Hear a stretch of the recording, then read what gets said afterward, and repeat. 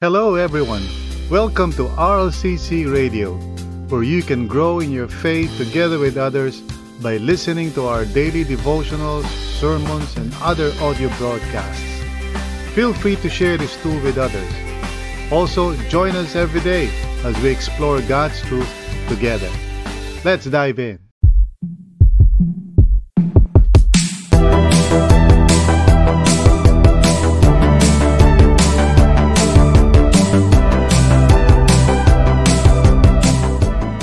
Yan, okay. So, di ba? Heartbeat. Okay, Heartbeat ang title ng series natin at Becoming a Person After God's Own Heart. Yun po yung pinaka-tagline natin.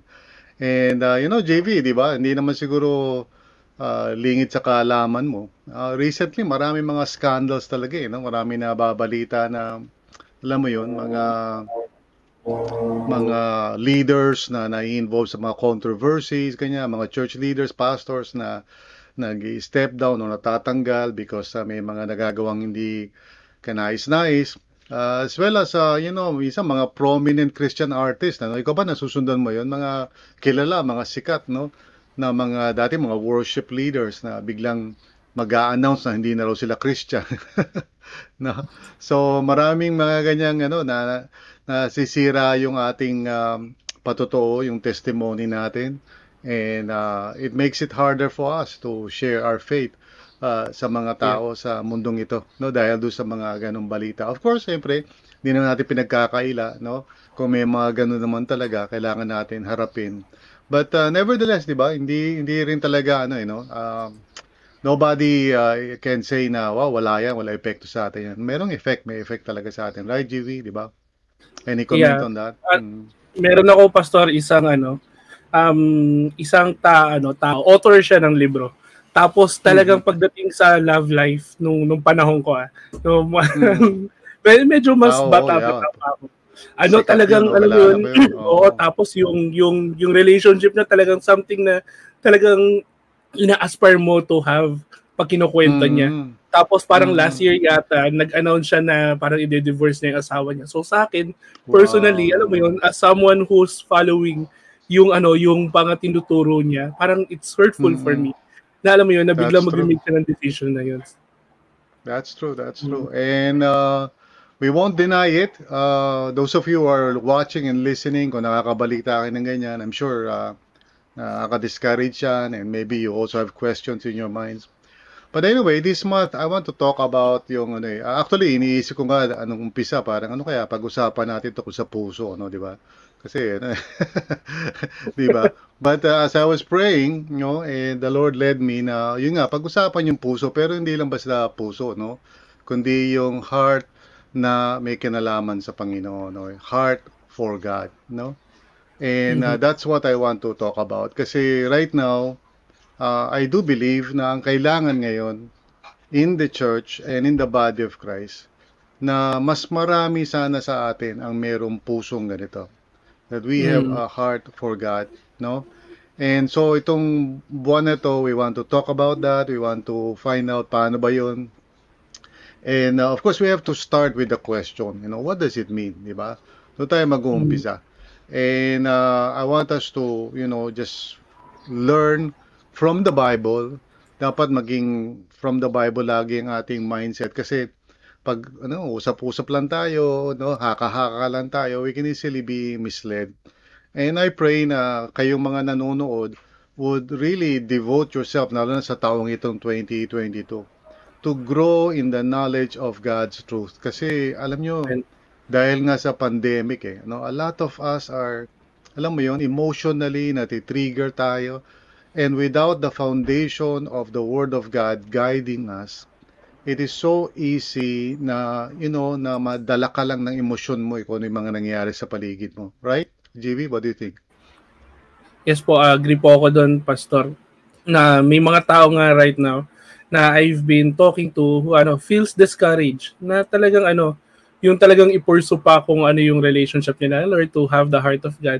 Kasi basically, parang pakiramdam nila all throughout this pandemic season, parang failure sila, wala silang nagawa.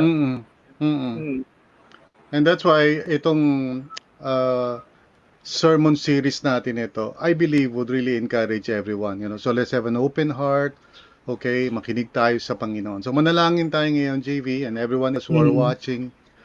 Join us as we pray and ask the Lord sa sermon natin ngayon at sa buong buwan, no? So let's close our eyes and bow our heads wherever you might be. Kasama kayo naroon. Truly the wonderful thing about what's going on right now is wala nang boundaries wherever we are, and which is good because the Lord is Spirit and He desires for us to come to Him in spirit and in truth. Amen. So Heavenly Father, salamat po for this opportunity to come together. We do not set aside or minimize the grace of God just because online ito. We are fully confident doon sa promise mo na when two or more are gathered together in your name, there you are in the midst of them. So right now, we are more than two, and even though we don't see each other face to face, we do believe that your presence and your Holy Spirit is right now with us. So as we begin itong series na ito, Panginoon, entitled Heartbeat, dalangin ko po, Lord, na you would speak to us and that you would help us to really see na itong having a heart for God is something na we should desire and we can have and we can experience. So tulungan nyo kami, Panginoon, guide us, and kung ano man yung mga misunderstanding namin, Lord, renew our hearts and minds, and by the grace of God, gabayan mo kami through this journey. Salamat po, Panginoon, in Jesus' name, and all of you say amen? Amen. Amen and amen. All right. So let's talk about itong bagay na to, yung heart for God, and let's begin with that question. What does it mean ba? Kasi before we pursue yung becoming a person after God's own heart, kailangan maintindihan muna natin what it means, okay? And of course, sa Acts 13 verse 22, nandito yung pinaka-classic text, referring to King David. Sabi ganito sa verse nito, after removing Saul, si King Saul yun, hindi yung si Paul yun, si Saul yun, yung original sa Old Testament. After removing Saul, he made David their king, and God testified concerning him. Now imagine mo, GV, si mismong si Lord, kumbaga nagsishout out, siya mismo yung nagsasabi, okay? God testified concerning him. I have found, David, son of Jesse, okay? A man after my own heart. Now, very important yun. I have found. Ibig sabihin, it was a period of time nung na-reveal, na si David talaga was that kind of person, after God's own heart. He would do everything I want him to do. So, yung expression na a man after my own heart, dyan galing yan okay? In re-refer dyan, I see David. However, we need to understand the context. Kaya maintindihan natin yung context. Unang-una sa lahat, okay, nandun yung context sa mismong verse, sabi niya, after removing Saul. Okay? And then yung susunod na sinasabi doon, he will do everything I want him to do. Those are very important information. Mga information importante yan because David became a person after God's own heart after removing Saul, and because he was willing to do everything the Lord wants him to do. So maunawaan lang natin yung concept ng God's, a person after God's own heart. Maunawaan lang natin yan, not just by looking at David, but also looking at Saul. Kaya dito sa series natin ito, we're not just going to look at the life of David. Kasi if we only look at the life of David, di natin maunawaan yung yung irony o yung comparison niya with Saul. And so it's so important to do that. Kaya, again, another verse na kailangan natin tingnan, yung may kinalaman sa kay David, yung how he became the king of Israel. Okay? And in this passage of 1 Samuel 16, we find this verse na often kinukote ng mga tao, but often misunderstood. Sabi ganito dito, but the Lord said to Samuel, kasi si Saul was removed, he was basically, parang tinanggalan siya ng karapatan, to be the ruler of Israel. So after that, sinabihan niya si Samuel na mag-a-anoint ng bago. Pero sabi ganito, but the Lord said to Samuel, kasi pinresenta yung mga anak ni Jesse. Are you familiar with that story, JV? Nabasa mo Yes na ba po, yan? very, very 1 familiar Samuel po. 16? Yeah, okay. Yes. So, pinresent yung mga anak ni Jesse. At nagumpisa dun sa mga more prominent na soldier type na mga anak niya. Kasi may mga anak siya na kasama sa army ni Saul, no? So, pinresent yun, okay? At sabi niya yan, nung unang pinresent yung unang anak, agad naisip niya, ni Samuel, ito na yun. Kasi itsura, ganyan. No? Parang mukhang mukhang mandirigma. Katawan, tapos siguro balbasarado. Yeah. Diba? Oo, parang Marvel ang dating siguro, 'di ba? Parang Captain America ang dating, no? Jason Momoa, ganun. Oo, right. So, sabi ni Lord, do not consider his appearance or his height, for I have rejected him. The Lord does not look at the things people look at. People look at the outward appearance, but the Lord looks at the heart. Ayan. So yung passage na yan is often understood as referring to David, di ba? Siguro ikaw rin, JV, di ba? Pag binasa mo yan, parang iniisip mo, si David yun, But the context actually is referring to something na maaaring hindi natin napapansin dun sa overall pag binasa mo yung passage. He's actually not referring to David. David has not yet appeared in the scene. Okay? David has yet to come into the picture. Okay? And then his story would unfold. And as we will discover, si David also has a lot of flaws. Kasi ang akala ng mga tao, nung sinabi ito na people look at the outward appearance but the Lord looks at the heart, parang ibig sabihin, si Saul, di maganda yung character, and then si David, mas okay ang character. But actually, if you look at the story carefully, okay, si Saul, okay, totoo, talagang yung character niya, may mga flaws siya, but he was called to be the king even though meron siyang ganun. Okay? And si David din, meron din siya mga flaws. Actually, hindi siguro obvious sa mga tao kasi alam mo yun, parang, kumbaga sa kabayo, meron ka ng takip sa dalawa sa mata mo, parang na-set na yung isip mo na si David, mas mabait na tao yan. But if you read the story very carefully, sa 1 Samuel, David had a lot of character flaws. Ang ibig ko sabihin, both of them were called by God into leadership, tinawag sila ng Panginoon to serve Him as ruler of Israel. Hindi dahil mababait silang tao. Both of them were called by God by His grace. And you see, JV, ang pagtawag ng Panginoon kahit kanino is not because mabait tayo. It's because of the grace and mercy of God. Okay? But it doesn't mean hindi importante ang character natin because after tayo tawagin ni Lord sa kahit anong bagay, yung character natin can make or break yung ating kung ano man yung pinagagawa sa atin ng Panginoon. In other words, character becomes a crucial matter pag nandoon na tayo, we're basically doing what God wants us to do. So pag yung character natin pinabayaan natin, that will be our downfall. Can you understand that point, JV? Yes po, Pastor. Parang I remember you, galing yata sa inyo to. Parang yung ang nagdadala kay Lord sa sa leadership position are Lord, hindi, nagdadala sa tao. Nagdadala sa tao. Is yung obedience nila kay Lord, yung yes or no, yung yes nila doon sa calling ni Lord. Pero what maintains them doon sa position na yon is their character. Yeah, well, let me just clarify yung sinasabi mo. What brings any one of us into, a situation kung saan pwede tayo magamit ng Panginoon is not even our yes or no. It's the grace of God.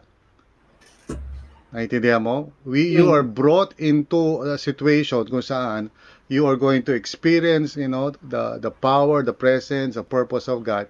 Not because, nag-yes ka o mabait ka o whatever. It's really because of God's mercy and grace sa iyo na binigyan kanya ng ganong opportunity. Now, if you can understand that, marirealize mo na pag ikaw ay nasa Christian life, it's all by grace. Pag ikaw ay nasa ministry, it's all by grace. Hindi dahil ang bait mo kaya ka nasa ministry, Hindi yun kasi masunurin ka kaya ka nasa. Hindi yun ang dahilan. You are For example, ikaw, GV, you are in internship, you are in leadership, not because mabait ka, not because nag-yes ka, but because of the grace and mercy of God. Now, however, doon sa buhay mo, as you are serving the Lord, if you don't take care of your character, that will be your downfall. Do you now understand? Yes po, Pastor. Which brings me to the question, Pastor, na na kasi as I talk to people, some of them yun nga, they do feel na they are not qualified, na parang if you give them the opportunity, the Lord opened them the opportunity to be part ng ministry niya or di kaya to serve yung mga kasamahan nila, they most likely to say no kasi pakiramdam nila, ay kaya ko ba yan? Ay parang pakiramdam ko hindi naman ako palpak ako, or hindi ako ganitong klaseng tao. What can we say to these people, Pastor, as an encouragement? Yeah, thank you for that. No one, now listen carefully kayo mga nanonood, no one is ever qualified for the things of God. No one. Walang sino man sa atin can say, oh God, siguro karapat dapat ako dyan, or si ganito karapat dapat kasi magaling yan. No one is karapat dapat. Nobody. Okay? Lahat tayo, we are where we are right now simply because of the grace of God. Now, I'm not saying, of course, na pag ikaw ay nagkamali ka while you're there na, bigla ka na lang tatanggalin. Because si David, ganun eh. Marami siyang mga pagkakamali, as you well know. In fact, that's yung nga pag-aaralan natin, di ba? Remember, si David, di ba, nag-commit ng adultery kay Bathsheba, no?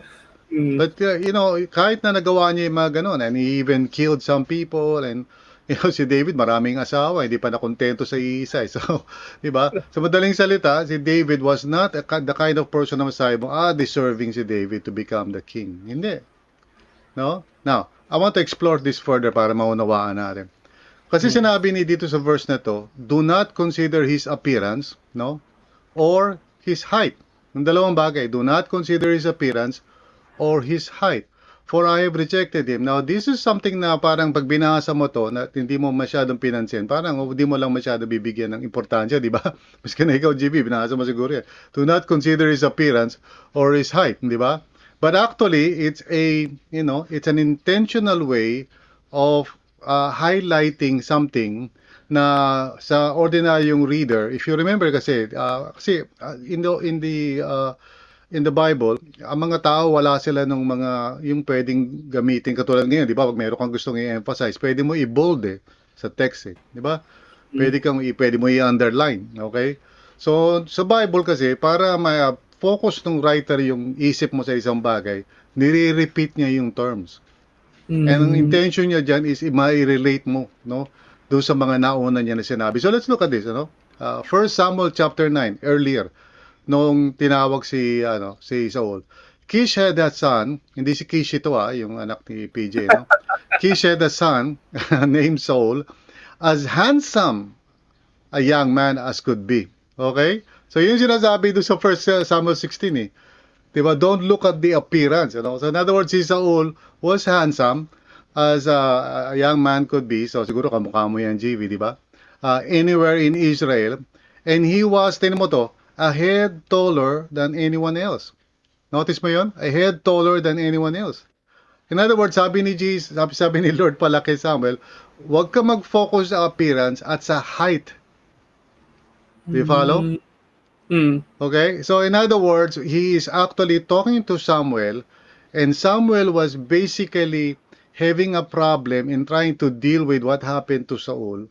Kasi he has been thinking na si Saul, he was the man He was deserving to be the ruler. Bakit nagkaganon? And so sabi ng Panginoon kay Samuel, do not look at the appearance, then do not look at the height. No?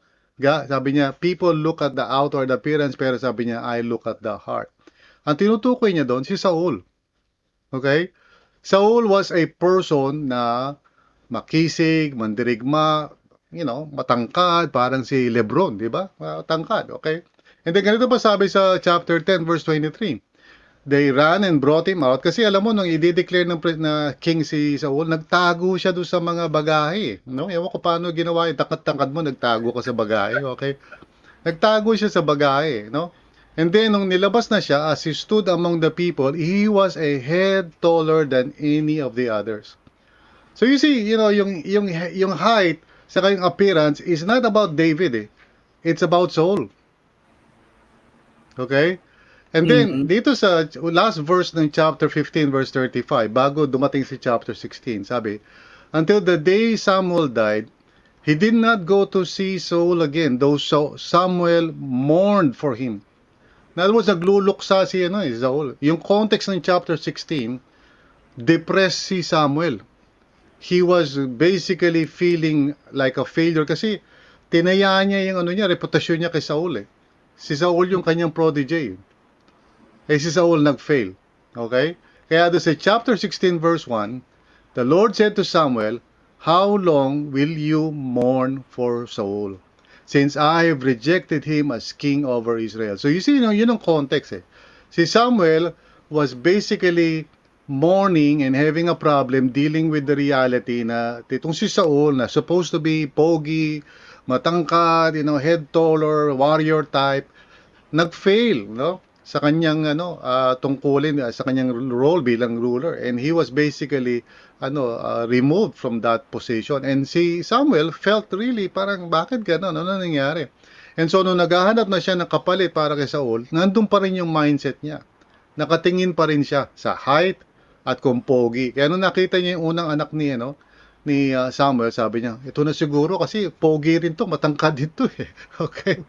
And so the Lord told him, hindi, you don't look at the appearance, In other words, yung point ng ibig sabihin, no one is called to do anything in the kingdom of God dahil pogi sila, matangkad sila, magaling sila magsalita, or anything na masasabi mo parang external sa kanila.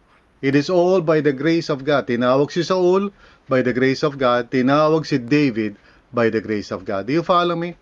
Do you understand what I'm saying? Yes po. Naalala ko, Pastor, si Craig Rochelle. Sabi niya, si Lord naman, gumagamit siya ng mga pogi, gumagamit siya ng mga matatangkad. Pero si Lord expert sa paggamit ng idiots. Yung mahihina, yung mga weak, yung pakiramdam nila, wala silang So, let me encourage everyone who are watching, Kasi alam mo, tayo may tendency tayo na ganyan, di ba? Kahit ngayon di ba? Iniisip natin ang gagamitin ni Lord, yung di ba, maganda itsura, magaling ang postura, magaling magsalita, So, when we look at ourselves in the mirror, ano mangyayari, di ba? Sasabihin natin parang, hindi ako galing magsalita eh. Ay, hindi naman ako confident tulad ni JV. Ay, hindi naman ako ganyan. So, we would actually disqualify ourselves. But again, I would repeat myself. Okay? No one is qualified to do anything in the kingdom of God. No one is pre-qualified. Wala tayong parang pwedeng ilagay sa table at sabihin, okay lang, kumbaga, nag-a-apply ka ng trabaho, parang, tanggapin niyo ako kasi ito yung mga qualifications ko, ito yung biodata ko. Wala kang may pe-present kay Lord. Because all of us are simply brought into the kingdom of God and the work that God wants us to do by His grace alone. I hope na maintindihan ng lahat yan na nakikinig. That's why ito ang dahilan why si Saul, when he was unfaithful, at ganun din si David later, ito ang dahilan bakit nung sila ay i-rebuke na, laging ibinabalik sa kanila the fact that they were called even though they were unworthy. You follow? Yes po. Yeah, so this is magiging parang, naisip ko, Pastor, this is an encouragement kasi during this pandemic season, it's so easy for us to compare ourselves sa mga tao na nakikita natin. Siyempre, kasi mostly online eh. Diba? And when we ang galing nila o di kaya ang ganda naman ng buhay nila, it brings us to a position na parang, teka, hindi naman ako katulad nila, so hindi ko na magagawa yung mga bagay na yan. So that reminder is a great help to everyone na kasama natin ngayon or manonood ng replay na wala naman talagang qualified. Grace talaga nila ginagay sa position. Kaya nga tayo, very important yung gratitude, crucial yan sa buhay natin, yung gratitude. Kasi pag alam mo na it's all by the grace of God, kaya ka nariyan sa kung naman yung kinalalagyan mo, you would never be parang alam mo prideful na, sige kayo na lang, you cannot be prideful kasi you are simply dyan because you know by the grace and mercy of God. Okay? Again, I'm not saying na ang character is not important, JV, no? Importante ang character. after the fact. Ika nga yung, while you are already serving in the ministry, kung pastor ka na o cell leader ka o whatever, you know, character is crucial kasi yun na magde-determine ng ano mo effectiveness mo o even yung mananatili ka doon sa role na yun. Kaya yung mga leaders ngayon, yung mga ganyan na nagfo-fall, siyempre nakakalungkot yun. Pero nung tinawag sila ni Lord, it's not because magagaling sila. It's because of the grace of God. Kaya lang nakalimutan nila yun. So yeah, let's move forward dito. So itong idea na to sa verse 7, yung sabi, but the Lord looks at the heart, is not about David, it's about Saul. No? Saul has become unfaithful. So that leads us ngayon to the story of David, di ba? The heart of David. Gusto ko natin makita ngayon yung heart of David. And si David, kahit na marami siyang mga flaws, we can see three constant choices sa kanya. Kahit sa daming palpak niya, sa daming mga nagagawa niyang hindi tama and displeasing to the Lord, still at the end of his life, anong tawag sa kanya? A man after God's own heart. Now, that's an encouragement sa atin, JV. Ikaw ba, JV, nakakagawa ka ng mga mali at kapalpakan sa buhay mo? Natatawa na lang po ako, Pastor, kasi pag iniisip ko, mas highlighted talaga ang mga kapalpakan na, no? And Pastor, right. gusto ko lang i-recognize to, no? These are constant choices. Hindi ibig sabihin na parang ginawa mo tong choice na to one time, parang okay na. These are parang daily choices na pwede natin gawin. Yeah, repeated ito eh.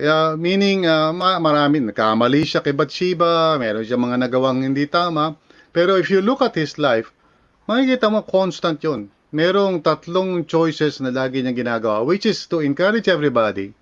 We can also be a person whose heart is after the Lord's heart if we know these choices. And they are not so far-fetched na parang kailangan super-duper ka ng Christian, no?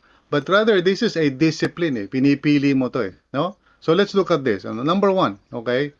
Si David, if you look at his life, and of course, mahaba yung kwento, di ba? We cannot look at all the verses. Pero if you look at, examine mo yung life story niya, he would always inquire regularly from the Lord. Yun ang kanyang, yun ang lagi niyang, parang characteristic ng kanyang, relationship with the Lord. That's why at the end of his life, he was called a man after God's own heart. Kasi sa puso niya, lagi niyang desire is to know the will of God. Just to give you an example dito, sa 1 Samuel chapter 23, 9-11, just one example lang. When David learned that Saul was plotting against him, okay, kasi galit si Saul sa kanya dahil tinanggal si Saul, si David ng papalit. So when David learned that Saul was plotting against him, he said to Abiathar the priest, bring the ephod. Now, yung siyempre keyword yun eh. Pag sinabing ephod, yun eh, yun yung parang kumbaga, anong araw, yun yung spiritual direction. Okay? Yung ephod. Para ibig sabihin, para mag-i-inquire ka, from the Lord. So David said, sabi niya, so in other words, this is part of his prayer. Lord, God of Israel, your servant has heard definitely that Saul plans to come to Keilah and destroy the town on account of me. Kasi may background story yan na pupunta si Saul doon sa Keilah kasi nabalitaan ni Saul na nagtago doon si David, so wawasakin niya yung buong town dahil kay David. Okay? So yun ang sitwasyon nun. Now, ganito sabi niya, will the citizens of Keilah surrender me to him? Sabi niya ganun. Will Saul come down as your servant has heard? Lord God of Israel, tell your servant. And the Lord said, he will. In other words, here's something na gusto kong malaman natin about David. David had a lot of mistakes in his life. Hindi siya perfect character. Okay? Marami siyang mga, napabayaan niya, anak niya si Absalom, nag-fail siya, pati yung relationship niya sa mga, mga tao sa paligid niya, yung mga generals niya. He was not a constantly good leader. Okay? JV, can you be encouraged by that? He was not a perfect leader. He was not a perfect husband, nor was he a perfect father. He had a lot of faults. But there's one thing na makikita mo sa life niya. He would always seek the Lord. He would always ask for God to guide him. Now, sa panahon natin ngayon, what does it mean to be a person after God's own heart? Ibig sabihin ito, kailangan matuto ka. You have to develop the discipline, to inquire from the Lord, to seek guidance from the Lord, lalo na sa mga major decisions. Because I don't mean to say na, pupunta ba ako sa CR? Lord, will mo ba na pumunta akong CR? I don't mean that. Okay? Kasi hindi naman ganun ang gusto ng Panginoon. Pero in other words, meron tayong mga key decisions in life that would affect us and the people around us. You don't just decide on that. You know, here's an encouragement to those who are watching and listening. When you are faced with something significant, let's say you're going to enter into a relationship, o kaya yung relationship mo, ile-level up mo na, mag-i-engage ka na, ganyan, di ba? In other words, engagement na, no? Or papasok ka sa isang klase ng trabaho or ministry. You seek the Lord. This is not something na basta ginagawa mo lang basta-basta. No? O kaya mag-i-step down ka sa ministry. O kaya aalis ka. These are major decisions. Hindi mo basta pwedeng ang pagbasihan mo lang ay feelings mo. You have to inquire from the Lord. And isang palatandaan ng maturity is isang tao, no, is kapag nahaharap siya sa mga key decisions in life, hindi siya basta nagde-decide, lalo na pag siya emotionally upset. Do you follow me, JV? Yes po. He's willing to take the time to hear from God. And this is the problem right now sa mundo natin. A lot of Christians live their lives, okay, on the one hand, sasabihin nila, Lord, you are the King, you are the Lord. Pero in terms of yung life nila, they do not depend upon God to guide them. In other words, they are autonomous. They are independent, no? Gumagawa sila ng mga diskarte nila ng ng sarili nilang wisdom, and minsan, may mga tao nga magtatanong sa akin, Pastor, anong tingin mo sa ganyan-ganyan? Pero actually, dinicide na nila. No? Kunyari, nagtatanong sila sa akin, pero meron ng decision. Di ba? Ganon. Or mga tao who enter into a relationship, o kaya they leave a certain situation na kasi nagalit sila, na-upset sila. They don't inquire from God. So you see, anyone, kahit sino sa atin, can have a heart after God's own heart. If we will learn to develop yung ganong klaseng choice na every time I am faced with something important and significant, I just don't go ahead. I inquire from the Lord.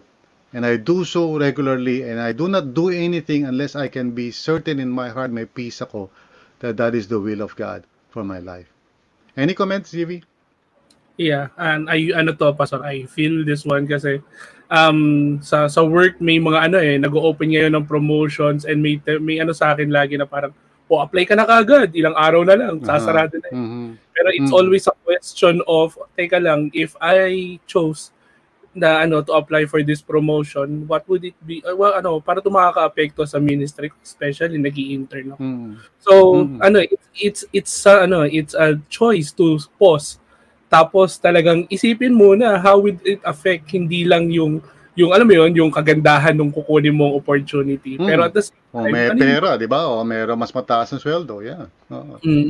Ang ko dito, Pastor, syempre kasi it's not something na na sinabi nyo nga, dapat ma-develop siya. So hindi siya parang automatic na parang nagagawa ka agad. How can a certain person develop to inquire the Lord regularly, most especially pag may mga decision malalaki sa buhay nila? Yeah, that's good. Tinanong mo yan. Kasi nga, sabi ko sa iyo, none of us are called into anything in God's kingdom dahil deserving ka. All of us are called into ministry or whatever, or di ba? Lahat yan by grace, di ba? And so because we know that, very important na unang-una, hindi tayo dapat may insecure because nandyan tayo sa kanilalagyan natin by the mercies of God. Right, GV? So, nandyan ka, nandyan ako, no? So, whenever you are making choices, because alam mo, nakadepend ka sa grace of God, you just don't do things on your own, eh. So, siyempre, it takes a while para maging, parang bahagi ng lifestyle mo, yung mag-i-inquire sa Panginoon. And by the way, si Saul, nag-inquire din siya from the Lord, eh. Pero iba ang kanyang motibo, eh. He inquired from the Lord para ma-justify niya yung decision niya. You know what I'm saying?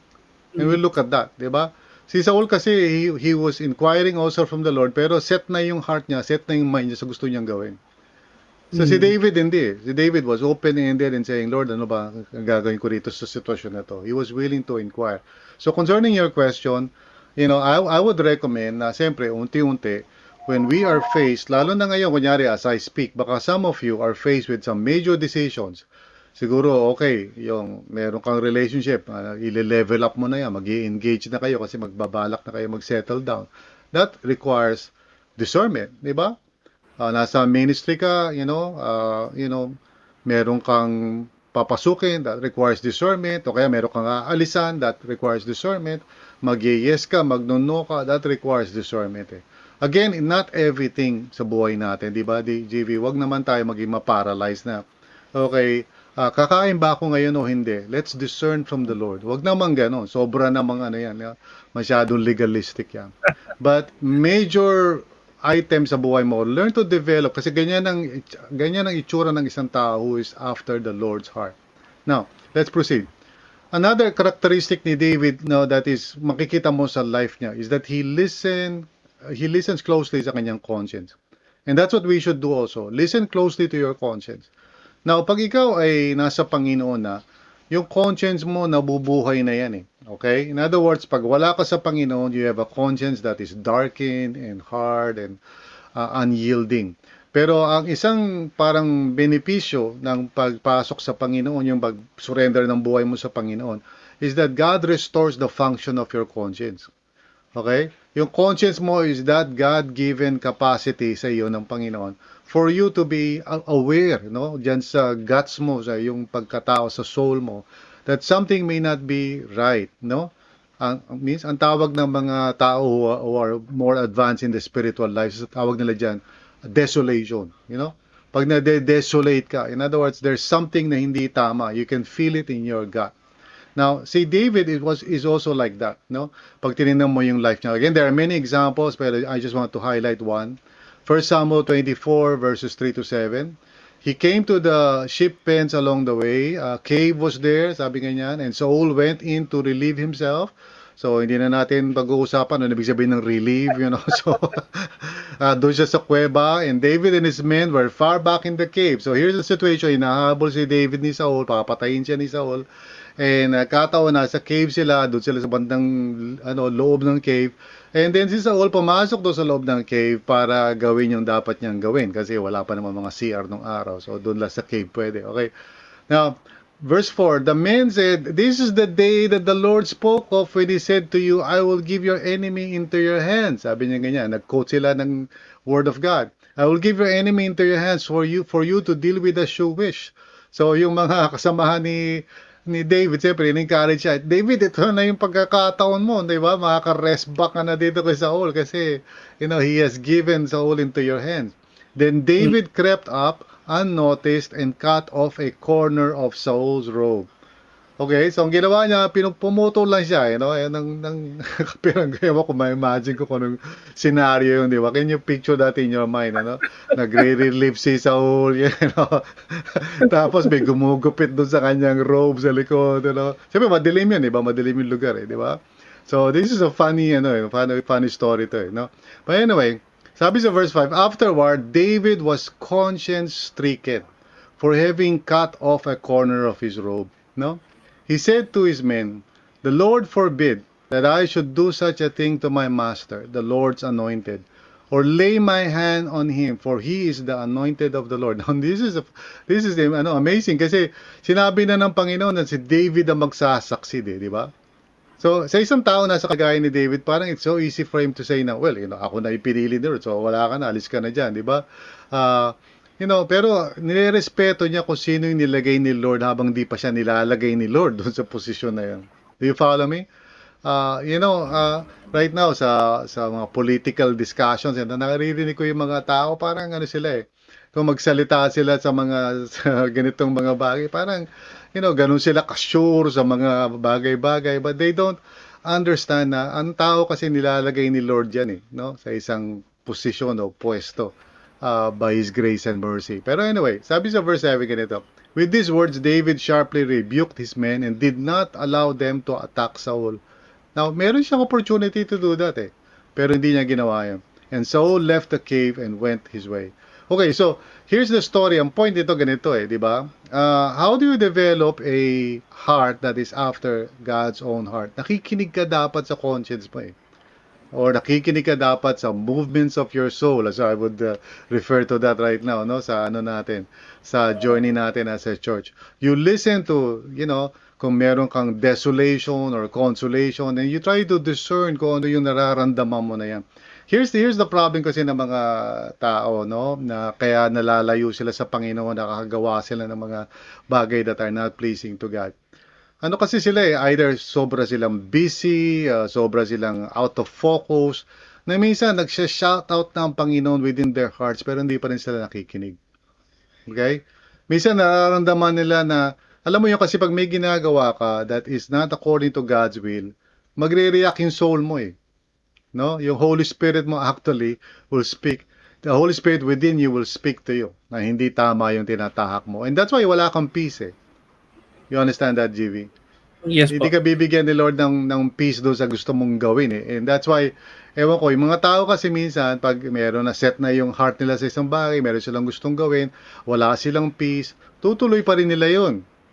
Imbis na makinig sila. No? So let me just speak to everyone listening right now and watching. Hindi naman mahirap magkaroon ng heart after God's own heart eh. Kailangan matuto ka lang makinig. And if the Lord is speaking to your heart and telling you na hindi tama yung ginagawa mo, you should learn how to listen. Okay? And you should learn how to acknowledge yun. Kay JV, you want to say something? Or maybe ask a question. Ako pa sa iniisip ko, dumating din si David sa point ng life niya na, na may ginawa siyang mali, tapos for some time din rin siya nakinig dun sa conscience niya. That's the time nung pinapatay niya yung asawa niya, Bathsheba, tapos parang, right. Tapos naisip ko din, totoo din siya sa karamihan ng nangyayari sa mga Kristiyano ngayon na, alam mo yun, may mga nangyayari na sa life nila na mali and they have decided on it. Pero they still choose not to listen or di ko alam, naririnig pa ba nila? Ano ba nangyayari doon, Pastor? Yeah. Kasi ang conscience, siyempre, pag lagi mong in other words, kung meron, kasi wala kang peace, tapos lagi mo siyang sinusuppress, okay? Darating ang panahon, magiging dead conscience yan eh. Okay? There will come a point in time sa life mo na hindi mo na maririnig yung conscience mo eh. Kasi you're always suppressing it. No? Kaya nga, ang isang characteristic ng isang tao na, na may puso para sa Panginoon, soft ang conscience niya eh. Soft. Ibig sabihin, maaaring for a while, ina-harden mo yung, pero, katulad ng nangyari kay David, gaya na sinabi mo, di ba? Sa umpisa, parang ina-harden niya yung heart niya, pero when he was confronted, by Nathan, he recognized, na mali siya, And that's why yung pagiging repentant, susi yan sa pagkakaroon ng heart for God. We'll talk about that sa third Sunday natin, GV. Kasi repentance is one of those key manifestations of a heart for God. Pero at this point, gusto ko lang sabihin, you and I can develop a heart for God kung willing lang tayo na makinig, sa conscience natin, in other words, sa movements of our soul. Pag wala kang peace sa isang bagay, huwag mo tigasan yung puso mo. Huwag mo ituloy. Okay? At the very least, humingi ka ng discernment or counseling. That's why, I'm telling people na if you want to, if you need that kind, available ang mga pastors for spiritual counseling and direction, para hindi yung pumasok ka na, ginawa mo na yung gagawin mo, and then suffer mo na yung consequences, saka ka pala magtatanong. Saka mo pala sasabihin, tama ba yung ginawa ko? Maybe it's too late. And there are things that we do na minsan may re-regret natin, hindi na natin may babalik. You follow, JV? Yes po, Pastor. Alright. So this is an encouragement sa atin kasi all of us can listen regularly, can inquire from the Lord, and all of us can choose to pay attention sa movements of our soul. This is not something na para lang sa mga super Christians. We can all develop this. Kailangan lang talaga na magkaroon tayo ng gratitude sa puso natin that we are where we are by the grace of God, and we will continue to be where we are by the grace of God. So, dahil doon, dapat patuloy tayong maging humble, willing to inquire regularly from the Lord, willing to listen. And then, last but not the least, is dapat we should be flexible sa mga decisions natin. Remain flexible in your decisions. Now, there are many stories in the life of David, unlike si Saul kasi pag meron dinecide na siya, parang dinidefend na niya, kahit na kahit na sinasabi na ng Panginoon sa kanya na mali yun, talagang i-defend niya. Crucial example, we don't have time to look at it. Yung si Jonathan, kasi pinagbawal niya yung mga sundalo niya na kumain si Jonathan kumain ng honey, So, gagawin niya, papatayin niya yung anak niya si Jonathan kasi nasabi niya na na bawal kumain Sino man kumain, papatayin niya. So, nung kumain si Jonathan, papatayin din niya rin si Jonathan. Buti na lang, nag-intervene yung mga sundalo at sinabi sa kanya, wag mong gawin yun kasi si Jonathan was really a key person sa victory mo. So, ganun si Saul parang pag meron siyang dinecide, sige, wala akong pakialam sa inyo, gagawin ko na yun. No? And si David is different. That's why isang example niyan is 1 Samuel 25. Okay? And we'll just look at part of the story, verse 9 to 13. When David's men arrived, they gave Nabal, isa sa mga personalities, this message in David's name. Then they waited. Ibig sabihin, may mensahe kasi si David dahil si David nakikiusap, baka pwede silang bigyan ng, ng suporta dahil sila naman yung nagbabantay ng mga flocks ni Nabal, pero ganito ang nangyari sa verse 10. Nabal answered David's servants, "Who is this David?" Pakiko dyan. "Who is this son of Jesse?" Okay? Many servants are breaking away from their masters these days. Ganyan. Sabi niya sa verse 11, "Why should I take my bread and water and the meat I have slaughtered for my shearers and give it to men coming from who knows where?" Talaga insulto militar, di ba? Talaga insulto niya si David, David's men turned around and went back, and when they arrived, they reported every word ni Nabal kay David. And then sabi nito, David said to his men, "Okay, each of you, strap on your sword. Kunin nyo na yung mga armalites nyo, kunin nyo na yung mga machine gun nyo, okay? We are going to battle, So they did, and David strapped his on as well. So in other words, dahil sa sinabi ni Nabal, sabi ni David, okay, mukhang mukhang dinedera ko nitong si Nabal, So talapot na tayo doon. Now, about 400 men went up with David while 200 stayed with the supply. So yun na, papunta na siya. And dahil doon sa situation na yun, nabalitaan ni Abigail yun. Si Abigail, ewan kung kilala mo yun, GV. Yun yung wife ni Nabal, okay? And nung na-realize ni Abigail na ganun ang mangyayari, nalulusobin sila ni David, si Abigail took the initiative na magdala ng mga gifts para ma-appease yung galit ni David. So pumunta siya doon para sabihin na, David, cool ka lang, ganito, wag ka magagalit. At sabi pa ni Abigail to ko sa asawa niya si Nabal, bayaan mo na yun kasi full yun. Kasi ibig sabihin talaga ng word ng Nabal, full, Nabal, full. So para hindi ka, JV, let's say may ma-encounter ka na, na tao, ayaw mo magalit sila, sabi mo, para kasi Nabal. Hindi niya alam na yung ibig mo sabihin, you're a fool, okay? So anyway, sabi sa verse 22, "May God deal with David, be it ever so severely, if by morning I leave alive one male of all who belong to him." So talagang nasa murderous intent na si David. Okay? Now, so yun nga, si Abigail went to see David para i-appease yung kanyang yung anger niya. And then sabi sa verse 32, David said to Abigail, "Praise be to the Lord, the God of Israel, who has sent you today to meet me." Okay, so na-recognize ni David na si Abigail was a message from the Lord. Okay? "May you be blessed for your good judgment," sabi niya, "and for keeping me from bloodshed this day, and from avenging myself with my own hands." And then sabi niya sa verse 34, "Otherwise, as surely as the Lord, the God of Israel lives, who has kept me from harming you, if you had not come quickly to meet me, not one male belonging to Nabal would have been left alive by daybreak." In other words, here's the situation. Naka-decision na si David, he's going to attack Nabal and all those people sa paligid niya and kill all of them. Pero God intervened and used a person. And because, ganun si David, diba? Gaya sinabi mo kanina, sa kaso niya do kay Bathsheba, God would send somebody and He will change yung kanyang decision. No? He is flexible to change his decision. Hindi yung parang pag dinecide niya na, kahit anong mangyari, i-defend niya yung decision. Let me tell you something. Maraming tao right now are like that. Pag may dinecide silang isang bagay, minsan kasi pride na yan, di ba? Kahit na alam nilang mali yun, they will insist on their decision. In contrast, yung mga tao whose heart is after the Lord's heart, pag nakita nila that God was correcting their direction, they will stop and they will not pursue yung kanilang tinatahak. They will change their ways. Okay? They are the kinds of people na yan ang gagamitin ng Panginoon, yung mga people whose heart is after the Lord's heart. Do you understand that, GV? Yes po, Pastor. And mas nag-make sense na yung story na to kasi dati pag binabasa ko siya, ano mo yun, parang wala, bakit di tinuloy niya David? Pero yung the decision that he made, is reflecting ano ba yung person that is after God's own heart. Yeah. So in contrast kay Saul, makikita natin to next week, si Saul marami siyang parang unang tingin mo parang okay siya, pero pag in-examine mo, may problema si Saul talaga.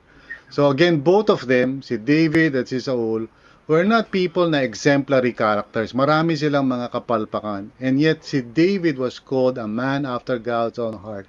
Kasi he showed three, di ba, constant choices sa buhay niya. So if I would summarize it, obedience to God reveals our true heart for God. Okay? Obedience to God reveals our true heart for God. You and I mean, every day, meron tayong opportunity to develop a heart for God. If we will learn to obey the Lord. Kaya lahat kayo nakikinig, I hope you would take this to heart. Pwede ma-develop yung heart mo for God. If you would just inquire from God palagi. Huwag kang independent. Huwag kang matigas ang ulo.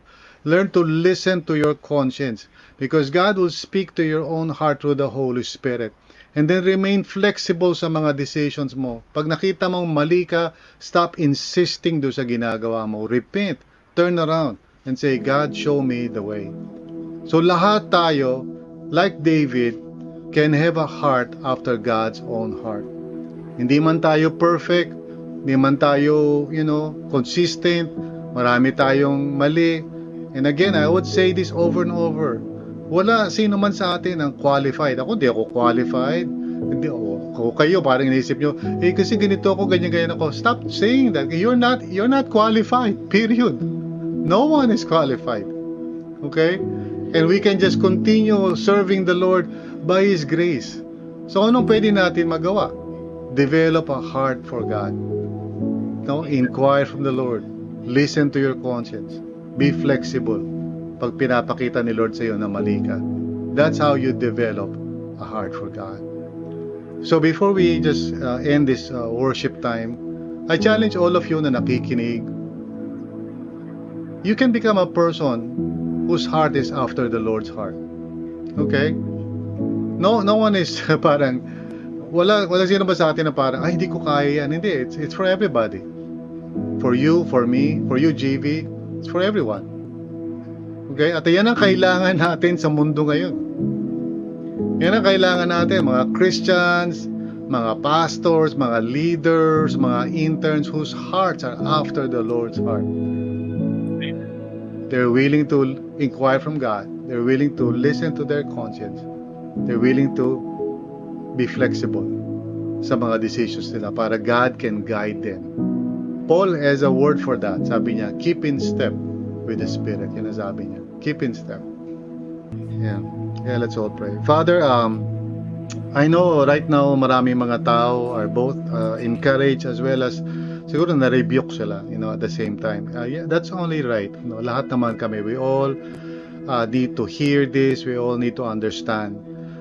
Lord, tulungan niyo nga po kami na wag maging katulad ni Saul na hindi willing na sumunod sa iyo. So Lord, kami, even though marami kaming mga mali, tulungan niyo kami, Lord, to develop a heart after your own heart. And for all those listening right now na nag-struggle sa area na yan, Lord, I know by your grace, none of us naman can actually claim na kaya kami naririto is dahil mababait kami mga tao. But I pray, Lord, na each of us will be grateful enough to say, Lord, i-guide mo ako. I want to have a heart after your own heart. So tulungan mo po kami, Panginoon. Tulungan mo kami, Lord God, by your grace, na ma-implement namin itong daily choices na ito sa buhay namin. Salamat po, Panginoon. In Jesus' name, amen and amen. Thank you for listening to this episode. We hope you were encouraged and edified to continue following the Lord and growing in your faith together with others. If this content helped you, consider sharing it with others. Also, if you would like to support this ministry, please visit solo.to/rlccphil. That's solo.to/rlccphil. See you again.